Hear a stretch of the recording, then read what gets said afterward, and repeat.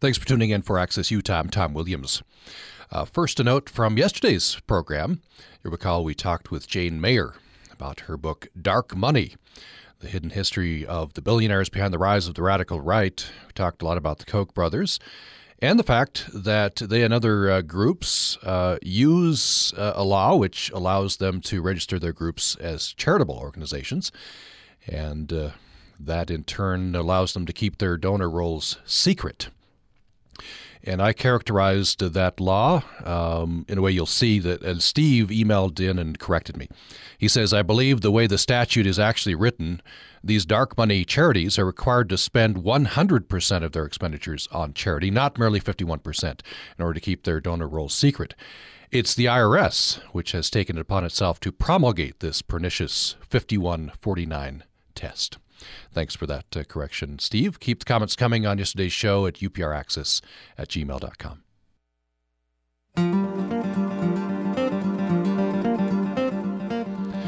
Welcome now to Access Utah. I'm Tom Williams. The West, especially the Intermountain states, ranks among the whitest places in America. But this fact obscures the more complicated history of racial diversity in the region. In his new book, Making the White Man's West, Whiteness and the Creation of the American West, out from University Press of Colorado, Jason Pierce argues that since the time of the Louisiana Purchase, the American West has been a racially contested space. He says the West had the most diverse population in the nation, with substantial numbers of American Indians, Hispanics, and Asians. But Anglo-Americans were able to control these mostly disenfranchised peoples and enjoy the privileges of power while celebrating their presence as providing a unique regional character. From this came the belief in a white man's West, a place ideally suited for quote-unquote real Americans in the face of the changing world. We'll review the history and bring it forward to a discussion of today's issues and recent events, like immigration and the standoff in Oregon. Jason Pierce is Associate Professor of History at Angelo State University in San Angelo, Texas, and joins us now for the program. Thanks for joining us. Great. Thank you, Tom. It's great to be here. I'd like to start with your. This gets complicated when you talk about race. You have a note on terminology. That's where I'd like to start to kind of illustrate this. Okay. So you say that in, say, the 19th century, people like Teddy Roosevelt would use the phrase Anglo-Saxon. So maybe that's the starting point. What were they trying to do there? They differentiate the good Northern European whites from the not as desirable Southern and Eastern whites? Absolutely. For a long time in American history, there was this kind of sense, even amongst Europeans, that there were sort of racial differences, that Anglo-Saxons were kind of the pinnacle of human evolution, as were, maybe the Germans, and then you had other, what they called, what we might call ethnic groups, they actually thought of as racial groups. The Irish, for example, Southern Europeans, Eastern Europeans.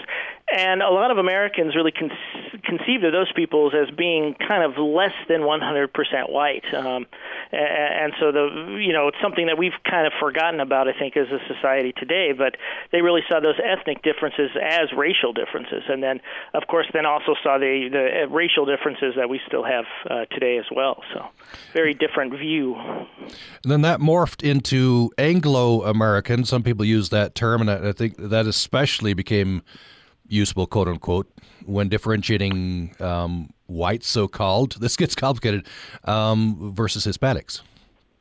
Right, yeah. And it got muddy at the time, and it's kind of remained so. For example, nowadays the census includes Hispanics as whites, but then they'll break that out as non-Hispanic whites versus Hispanic whites. And even at the time, Hispanics are brought in really in large numbers in the United States with the Treaty of Guadalupe Hidalgo at the end of the Mexican-American War.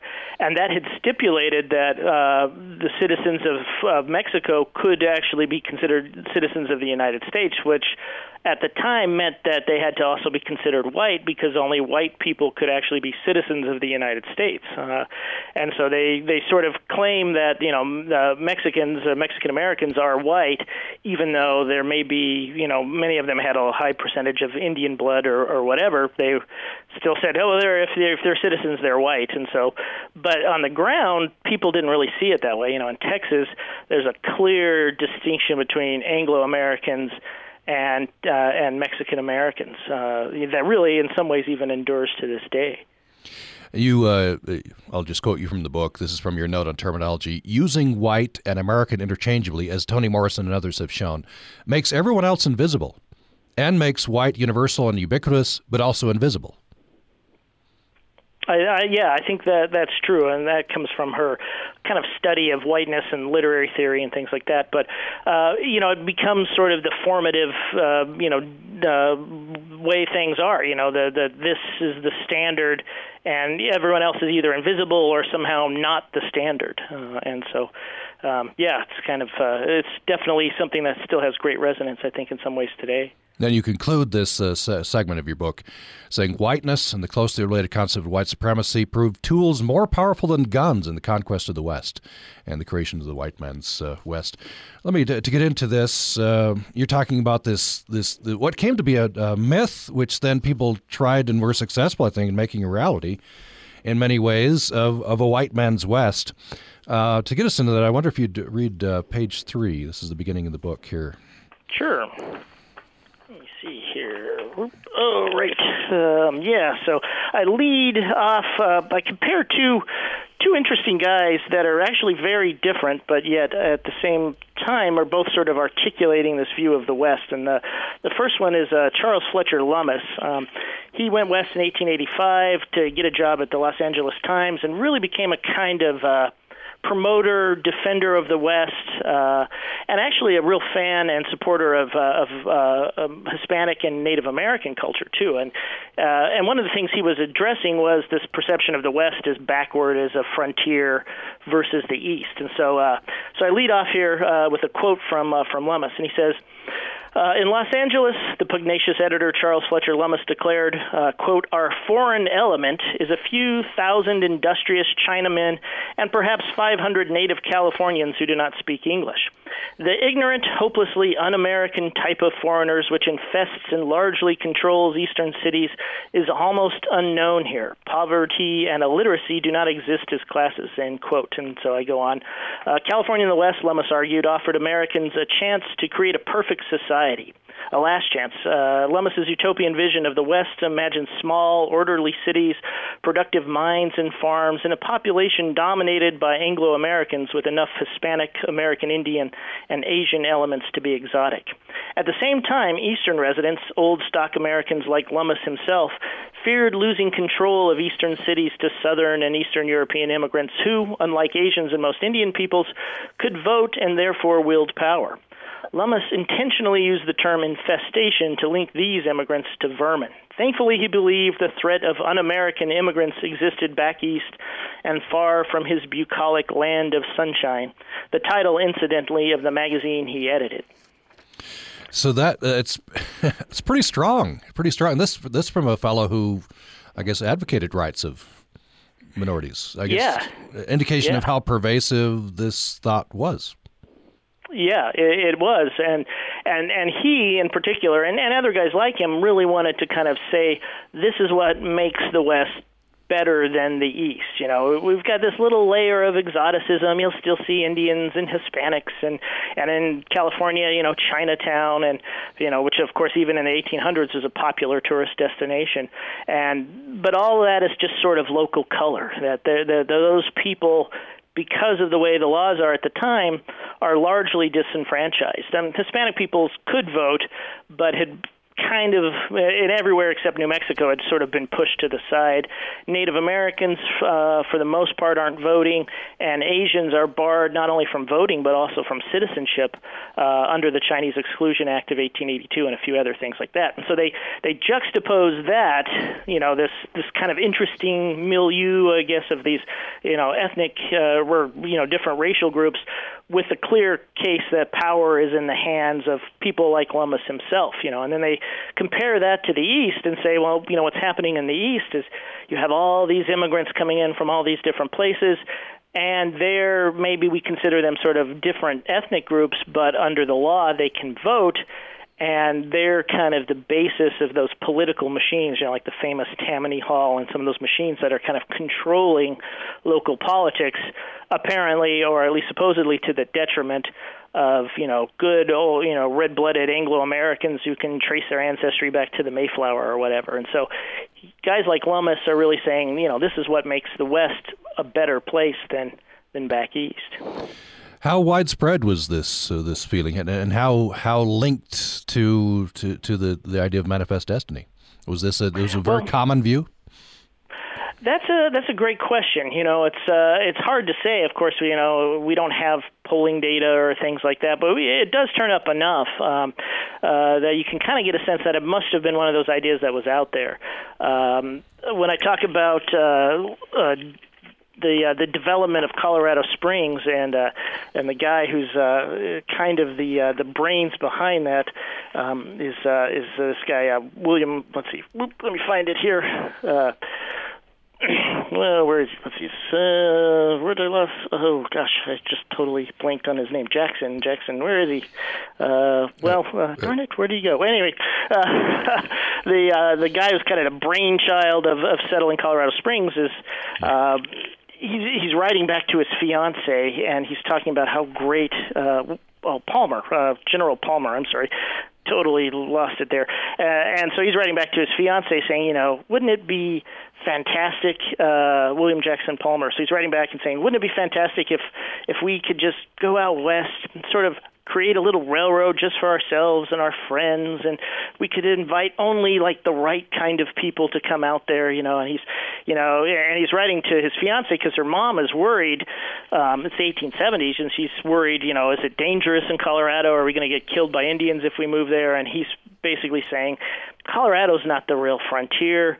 The frontier is New York and in Boston and all these places where these unsavory immigrants are moving in and taking over. If we come out west, it'll be this perfect utopian society. We can just build this, this perfect little thing for ourselves and be firmly in control, and it's and so on. So the idea is definitely out there. It's hard to say, how common it is. Now, manifest destiny is absolutely has built into it this idea of white superiority, that this is, divinely ordained that we're going to sweep across the continent and kind of wipe out or at least sort of relegate the lesser peoples to kind of a subservient status. And, Teddy Roosevelt, in his history, Winning the West, has this great passage where he talks about these, red-blooded Anglo-Americans going out and replacing the lazy Hispanics and the lazy Frenchmen and the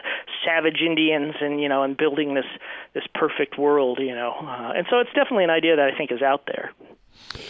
Let's take a break. When we come back, I'll have you read another passage. This will be at top of page 5. And another interesting person with some of these ideas.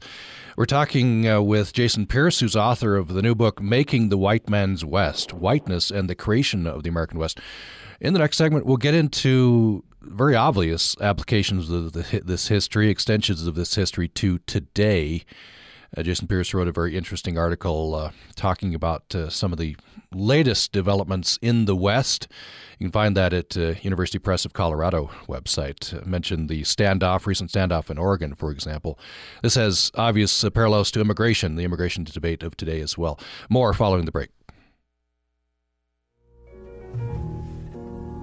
In our Utah Public Radio community calendar, the Utah Foundation is holding a public presentation on the USU campus Tuesday to discuss findings of their recent Utah Priorities Project. They'll look at how different groups in Utah and candidates for governor and state party convention delegates are viewing Utah political issues. That's Tuesday at 3 p.m. in room 202 of the USU Logan Distance Education Building. Also, Utah State University Presidential Search Committee is holding a public meeting in Price beginning at 3:30 on Tuesday with a public open house and presentation at 7 o'clock also at the Price campus at the Jennifer Leavitt Student Center. This will be broadcast to the Moab, Utah USU campus and the Blanding, Utah USU campus. Details about these events found at our website by going to upr.org. K-pop stars are products of fantasy world. On the next Radio Lab, we enter the multi-billion-dollar image machine that is K-pop. The girl next door, all cute and, like the ideal girlfriend kind of idea. It's a prison you decide to walk into. Join us for the next Radio Lab. Join us Tuesday morning at 10 on Utah Public Radio.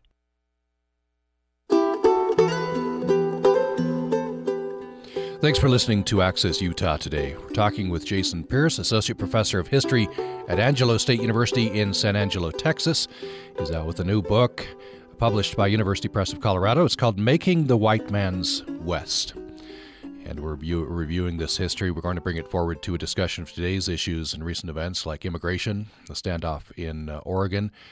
Jason Pierce says that there were two visions of the West.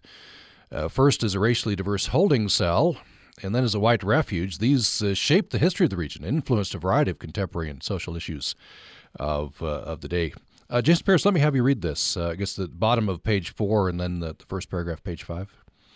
Okay, yeah. So, and this passage is about a small town parade. It's actually in the town I live in now in West Texas. And actually, my graduate student found this quote and showed it to me. I was like, "Oh my gosh, this is like the quote I've been looking for years." But so it's this setting here is Settlers' Day parade in the town of San Angelo in 1910, and this is kind of the twilight of the heroic age for Texans, those great heroes of Texas and of the Civil War and the Indian Wars are kind of passing, and so they're having this parade to kind of celebrate this, and it's your typical small town parade. You've got ranchers and cowboys and school kids and marching in it, and the KKK, which is of course was big at that time too. But standing off to the sideline then is this old guy who is named John W. Long, and so I'll pick up there. So, too infirm to participate in the parade, another pioneer, John W. Long, stood off to the side watching the procession. The reporter for the San Angelo Standard-Times observed, "Few of the multitudes who witnessed Monday's parade of old-timers were cognizant of the fact that there stood in their midst one of the fathers of Texas. Long claimed to have served as a Texas Ranger under Sol Ross at the 1860 Battle of Pease River, the attack in which Cynthia Ann Parker, the white woman who was the mother of the Comanche leader Quanah Parker, was redeemed from a life among the Comanches, an event whose importance to Texas was surpassed only in magnitude by the Alamo and the Civil War." Scarcely a year later, Long, like many young Texans, found himself fighting for the Confederacy. Reflecting on his career, Long told the journalist, quote, "I fought for years with the Rangers and pioneers to make this a white man's country, and fought 4 years to keep the Negro from being as good as the white man. In the first I won out, in the second I lost, but I glory in the knowledge that West Texas will always be what we fought for, and what the Lord intended it to be, a white man's country." And so, here you have this clear expression, right, of this idea that this was supposed to be a region really for white men like Long himself. And actually, he used the other N-word in the quote, but I didn't think I should probably use that on the radio. Yeah, I appreciate you changing that. Here, there. Yeah. Yeah. So, again, it's pretty strong. It strikes our ears as pretty hard. But that was the feeling among at least some of the people. I wonder if we could backtrack a little bit. Before it became white man's country, some advocated as the West as a dumping ground. Tell me about that. Right, yeah. So we've kind of, or at least, I've kind of, a lot of us, I think, have come to think of the West as sort of this ideally suited place for whites and so on. And but originally, they had a very different opinion of what this land would be good for. After we acquired the Louisiana Purchase, they send out various expeditions to kind of check this place out. Lewis and Clark of course, are the most famous, but not too long after Lewis and Clark, you have Zebulon Pike going out, kind of wandering around the Arkansas River up into southern Colorado, and then a little bit later, about another decade after that, you have Stephen Harum and Long of Long's Peak fame up in Colorado, and both of these guys, when they get back, have this report that that the West is just terrible, that there are just miles and miles of sand dunes, that it's like the Arabian deserts, that no good could possibly come from settling the West out there, and they famously call it the Great American Desert. That's this big empty section in the middle of the country. And so this is kind of disappointing to guys like Thomas Jefferson, who are hoping that this is the next part of American frontier expansion.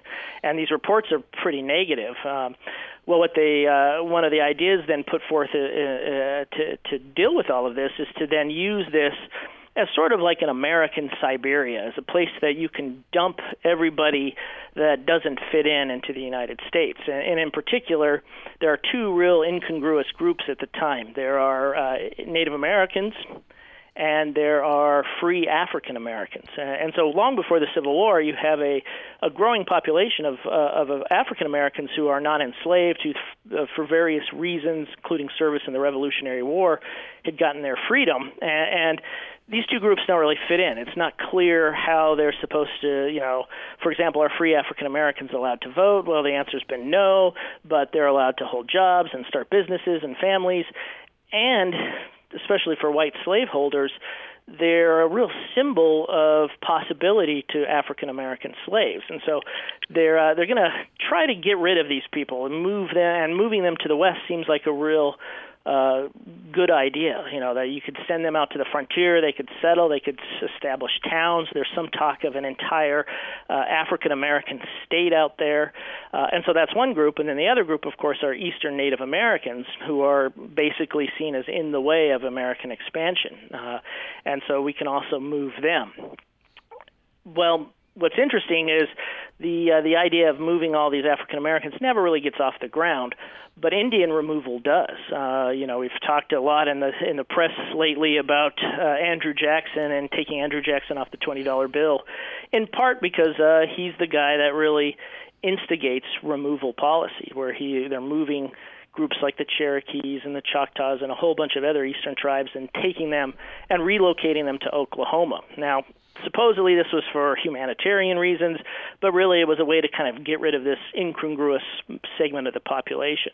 But after the idea of moving African Americans never really gets going, although there is later in the 1830s a movement to send some of these free black people back to Africa, and that actually leads to the founding of the nation of Liberia. But so the point is, I guess, that we didn't conceive of the West initially as this great place to go, that in fact it was a place of aridity, a place where farming probably wouldn't work. And there was a real fear that if you went and settled in a place like Santa Fe, let's say, that whites could become just as lazy as Hispanic peoples were supposedly. So in other words, it was better to just leave this place alone. But that changed, of course. It became seen as desirable. So tell me what was the ideal? What was the myth that quote unquote white people, real Americans, quote unquote, have to make sure I put the quotes around them because it's right. These are offensive ideas. Could be alone, right? Could be pure. Could be what was the ideal? Well, what really begins to change all of this, of course, is the California gold rush. And so instead of all that stuff being sort of way out beyond the pale, suddenly the West is squarely in the center of a continental nation, and you get hundreds of thousands of people heading to California in the first 2 years of the gold rush, and suddenly everything that was out there is now on the inside, and so that begins this process as settlers start to go out there. The attitudes start to change a little bit. And in terms of this idea of racial degeneration, which is really one of the big concerns, there's a new scientific theory that comes out just around the 1840s, just as we're starting to manifest all this, our destiny and all that stuff. There's this new political theory, or scientific theory rather, is called polygenesis. And there are a lot of big-name scientists, Louis Agassiz, who's probably the most famous scientist in America at the time, Josiah Nott, who was a Southern doctor, and he wrote a lot on race, George Glidden, a bunch of these different guys.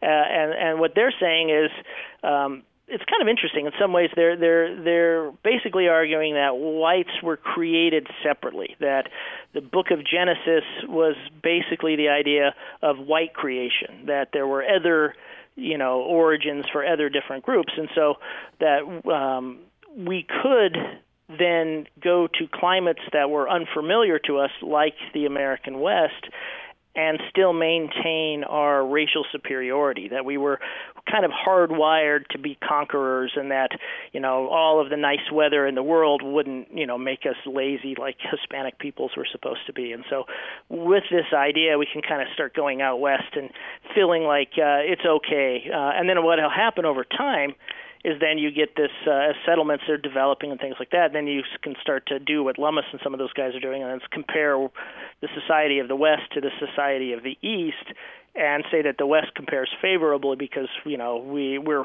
solid Anglo-Americans, are in charge of things out there. So there's a real interesting transformation in how that the region is viewed over time. I want to loop back to the history, but I want to bring in the current reverberations of these ideas, and there are many parallels. Maybe starting with, and you treat this in your preface, you say the region's wide open spaces, attitudes toward privacy, and supposed status as white man's country attracted extremist groups like the Aryan nations. You can see how, I don't know whether, Aryan nations and thinking about locating in northern Idaho would have known any of the history, but some of the same thought process might have been happening there. Yes, absolutely. I think that's really true. And really all you need to do is kind of look at a map of population, and you can see that even to this day, the Intermountain West is still really dominated by non-Hispanic whites. Parts of the West are changing a lot. California, Texas, places like that. Neither of those have a non-Hispanic white majority anymore. But certainly, Idaho, the Dakotas, Montana, those places really do. And I do quote Richard Butler, the founder of the Aryan Nations, who's talking about moving up. He famously moves up to Hayden Lake and kind of sets up his compound. And he envisions the Northwest, because it already is dominated by whites, to become a kind of homeland, what he calls the Northwest territorial imperative, that eventually that those states would become a kind of homeland for whites, Idaho, Washington, Oregon, Montana in particular. And he uses there's a quote I have in there where he sounds almost just like the polygenicists of 100 years earlier, and he says, Aryans are Nordic in their blood. North Idaho is a natural place for the white man to live. So he's going back to these kind of racial arguments that this cold kind of climate is sort of ideally suited to this rugged Anglo-Saxons, of yesteryear, and that idea is kind of out there. Polygenesis sort of says, but we're strong enough that we can also settle anywhere we want to go. But that's the kind of homeland, the snowy northern climates, and all that stuff. So. Absolutely. Let's talk a little bit about immigration. As you were reading that passage from Charles Lummis, he uses the word infestation, and I think he uses that word purposefully. That's not too far away from, what you hear sometimes in the immigration debate today. Yeah, I think that's true. There are some periods in American history where immigrants in particular are kind of singled out for being the problem. The Know Nothing movement in the 1850s is very much that way. There's a real fear of Chinese immigration in the 1870s, 1880s, which culminates with the Chinese Exclusion Act. And that was the first time in American history that really we had told a group, we don't want you here, and that had imposed a ban on Chinese immigration. Really, the driver of that was California, which was seeing the most of this influx. And then you get another great period in the 1910s, 1920s. There's guys like Madison Grant and people like that who are using racial science and eugenics to argue that we need to keep these groups out. And Lummis is kind of in that area. He's a little bit less straightforward than, say, some of the other guys. One of the people I talk a lot about in the book is a really interesting guy named Frank Bird Linderman, who lives in Montana. And Linderman is a real fan of Native American culture. He helped several tribes establish reservations for themselves. He also, recorded some really good interviews with Native peoples. He wrote some biographies that are still widely read about some Native American elders and things. At the same time, he is extremely anti-immigrant because he sees American Indians as Americans, but he doesn't see these immigrants as Americans, and so he's strongly against immigration and letting immigrants in, and all of that culminates in the 1920s with the 1924 Immigration Act, which sets up race and ethnicity-based quotas to basically decide who gets to come into the United States. And so Northern Europeans basically get a green light to immigrate into the United States. Southern and Eastern Europeans, there are quotas set to allow fewer of those people to come in. And then if you're not European at all, you don't get to come in. So Asians, Africans, those people are completely kind of frozen out. And so one scholar has said that this amounted to a kind of racial engineering to kind of determine the characteristics of the American population. And so a kind of virulent anti-immigration does seem to pop up every now and then, in part, because of a reflection of the fears of people at the time. So there must be some of that going on today as well. Right.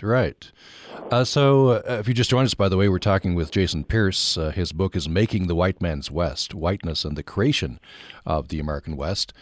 Phone lines are open, 1-800-826-1495. Love to get your take on this, 1-800-826-1495. Or you can join us by email to upraccess@gmail.com, upraccess@gmail.com. You're listening to Access Utah. I'm Tom Williams. So how do you connect up, or do you, this myth, this idea of the white man's West with Arizona's immigration bill, 1070, or Mr. Trump's proposed wall? I think it's still there. I think it's maybe not as obvious, and maybe it's not even the top cause, but I think that's still there. That there's, as I think a lot of people would agree, there's definitely a profound sense of uncertainty, of fear in the electorate right now.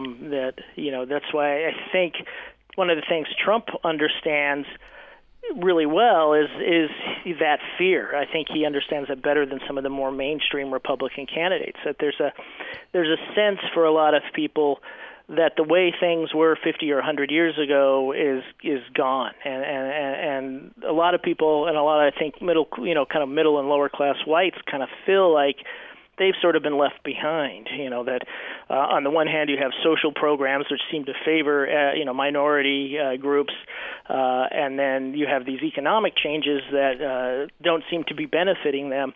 And so I think there's this kind of searching around for an answer.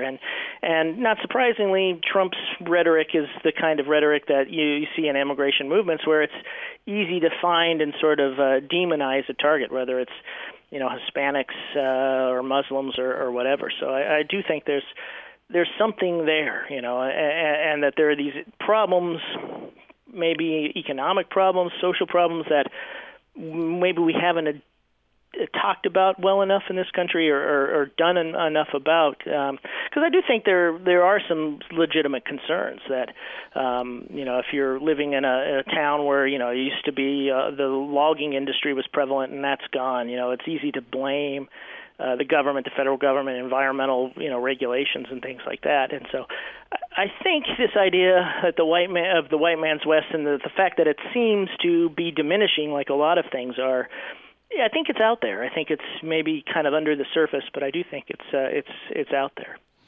Let's take another break. When we come back, I want to make reference to a very interesting piece, Jason Pierce, that you wrote that's for University Press of Colorado, bringing some of these ideas forward to today. You talk about a siege mentality. You reference the occupation of the Malheur National Wildlife Refuge.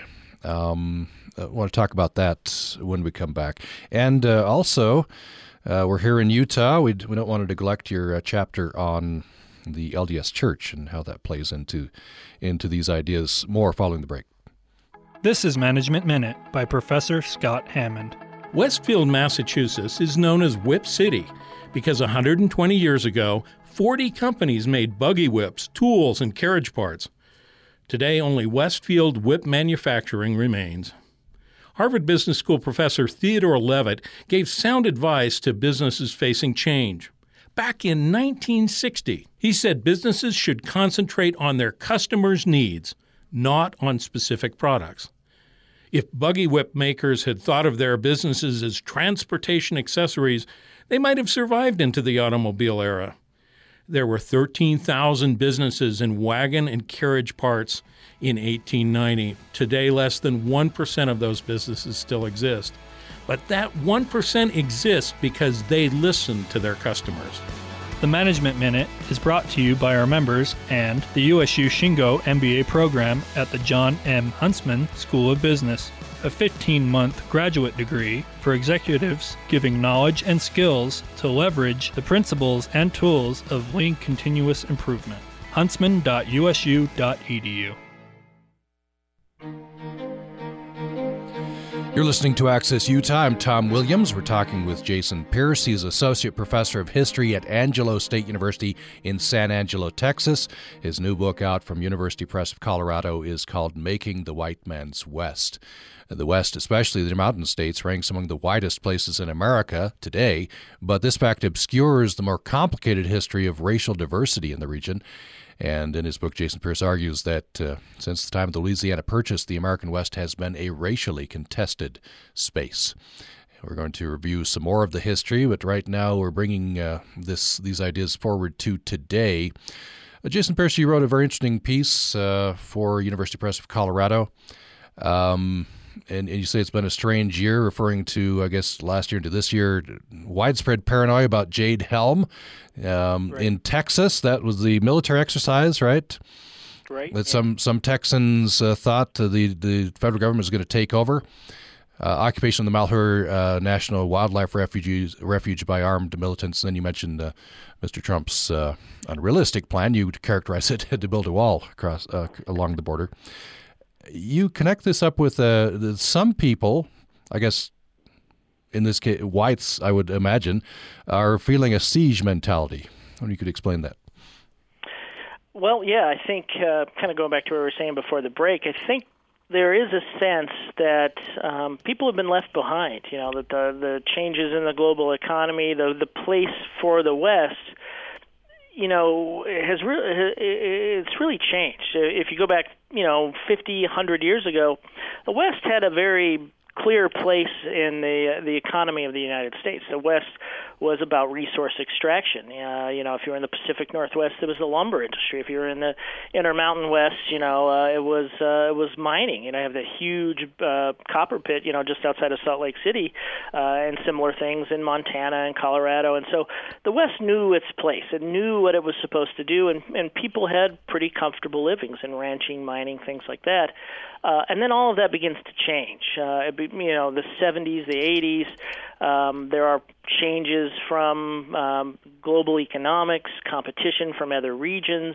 It really hurt industries like the logging industry in the Pacific Northwest. They're facing competition from places like Siberia, places like Canada, and so it's hurting. You're seeing mill closures and things like that.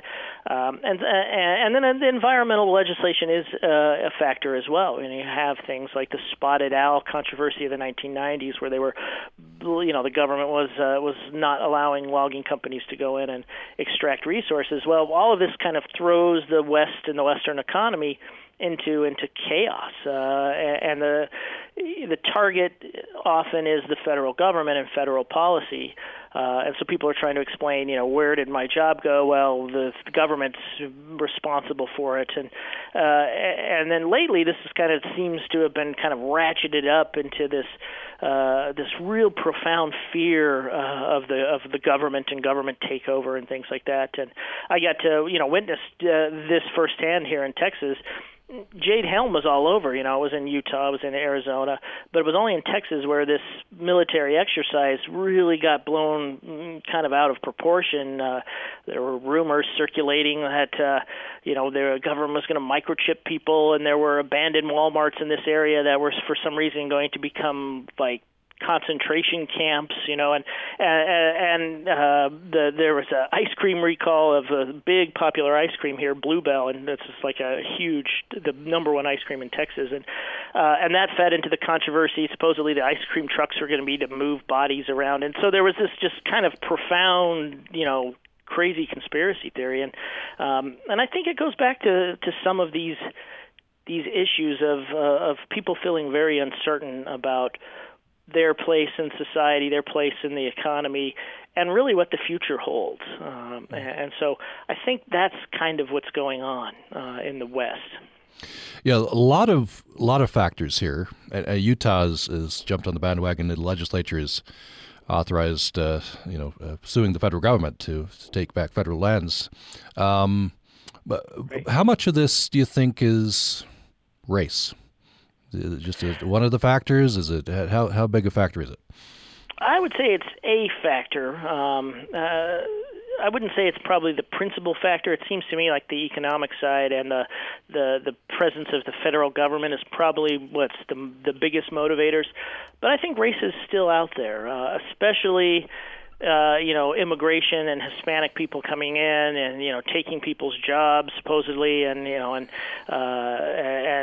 the idea of them living off of government services, that they can take their kids to hospitals and the various things that I think there's a sense for at least some rural, mostly whites, that this is unfair, that they're kind of taking advantage of the system, that they're taxpayers, but these immigrants aren't taxpayers, and they're coming in and mooching off the system and manipulating the laws, having children so that the children become citizens, and then again, and so that's where where Trump's wall comes in. It's this again, it's a kind of really sort of simple solution to a complicated problem, and that is, well, let's just build a gigantic wall between the United States and Mexico, even though that's not only impossible in terms of money. I mean, it would be tremendously expensive, but it would also mean that the United States cuts off its number one trade partner, which would be, kind of economic suicide in some ways, I would think. But and it's interesting in Texas, that argument.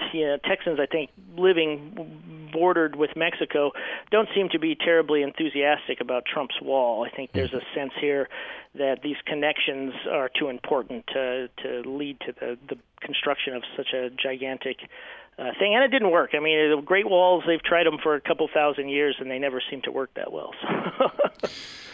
Yeah, there's a history there, isn't there? Yeah. If you just joined us, we're talking with Jason Pierce. His book is Making the White Man's West. The phone number is 1-800-826-1495. Love to know what you think. You can email us to upraccess@gmail.com, upraccess@gmail.com.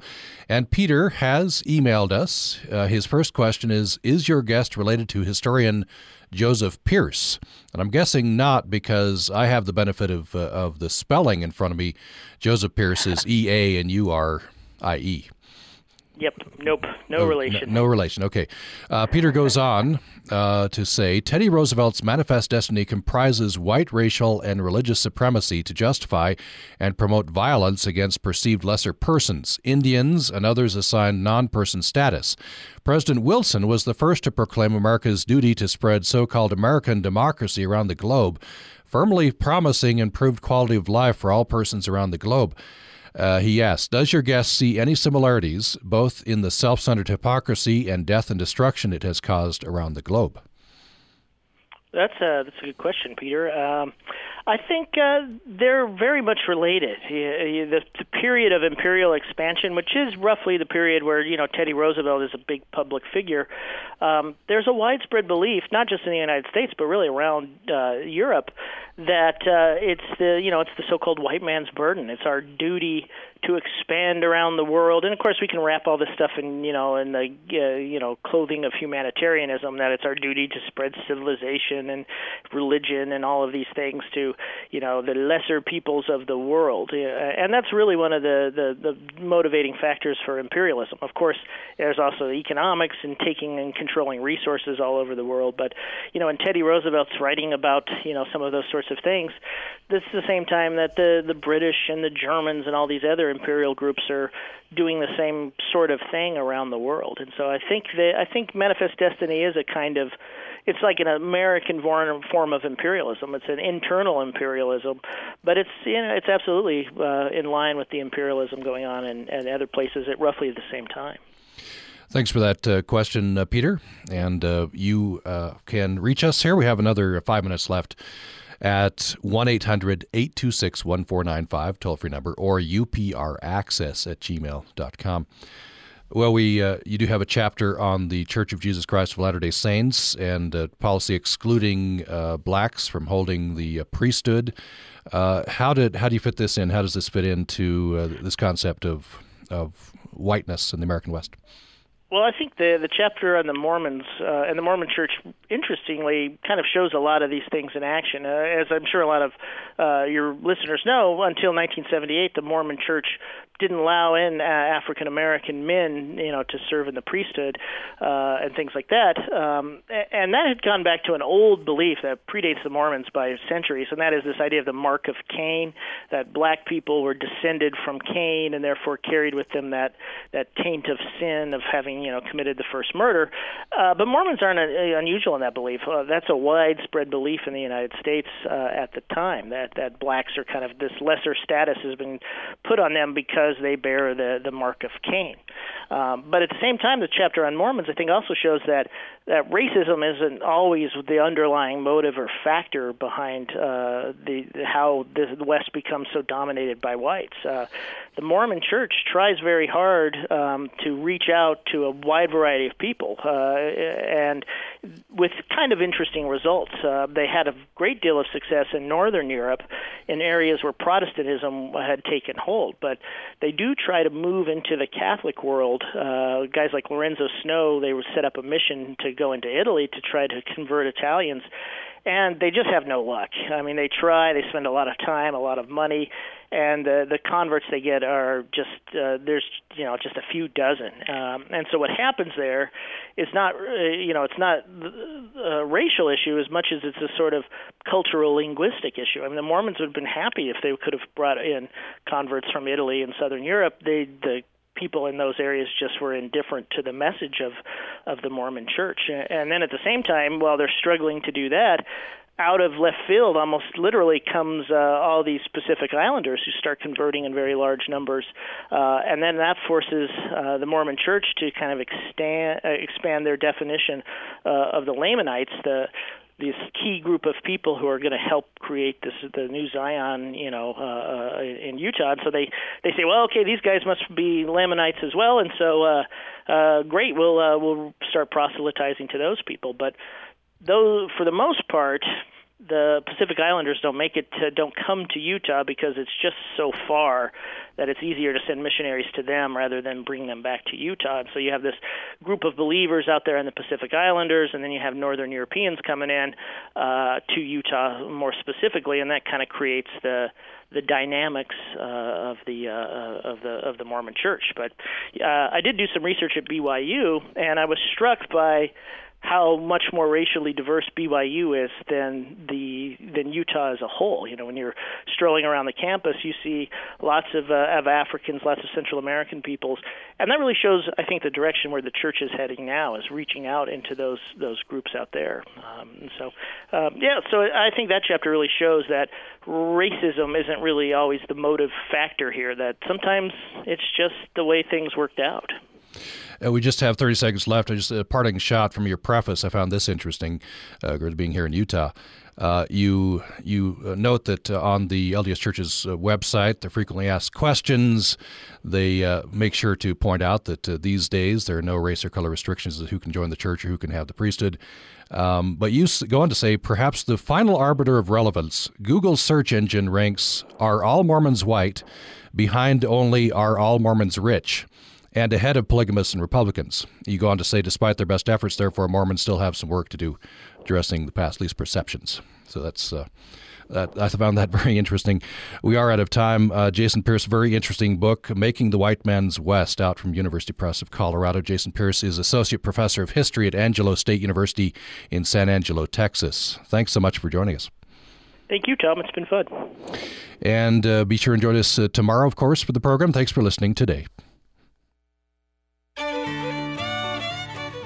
It's the Beehive Archive on Utah Public Radio. I'm Megan Van Frank. This week, learn about the predecessors of light rail in Utah. First, this. I'm Cynthia Buckingham, Director of Utah Humanities.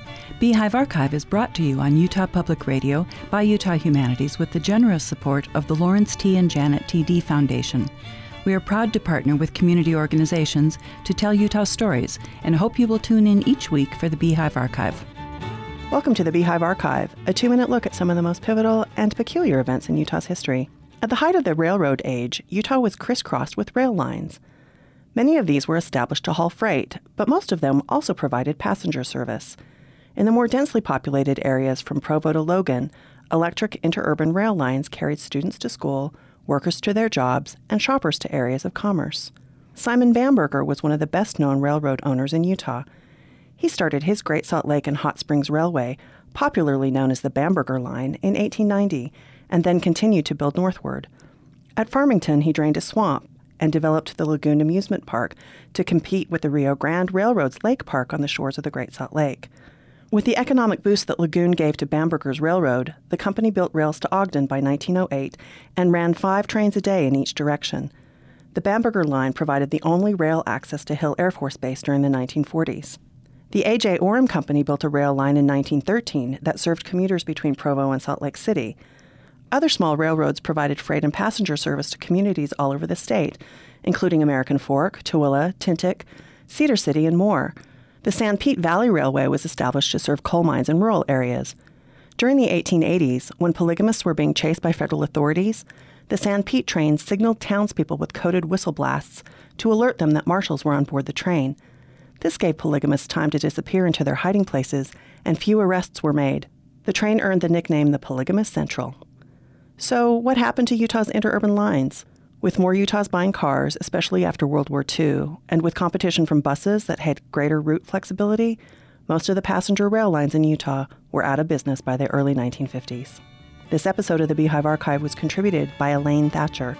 Sources and past episodes may be found at utahhumanities.org. For the Beehive Archive, a production of the Utah Humanities Council, I'm Megan Van Frank.